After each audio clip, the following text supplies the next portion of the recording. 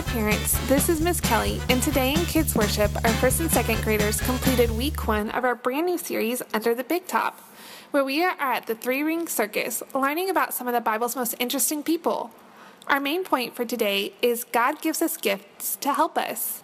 With this idea, we learned that all of our gifts and abilities come from God, and that He gives us these gifts in order to help us.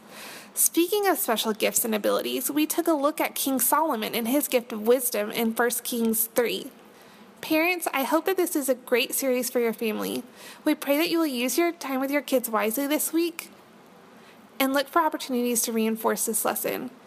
Each one of your kids has special God-given gifts and abilities that we pray they will recognize this week. Have a great week parenting your child and know that our team is praying for you.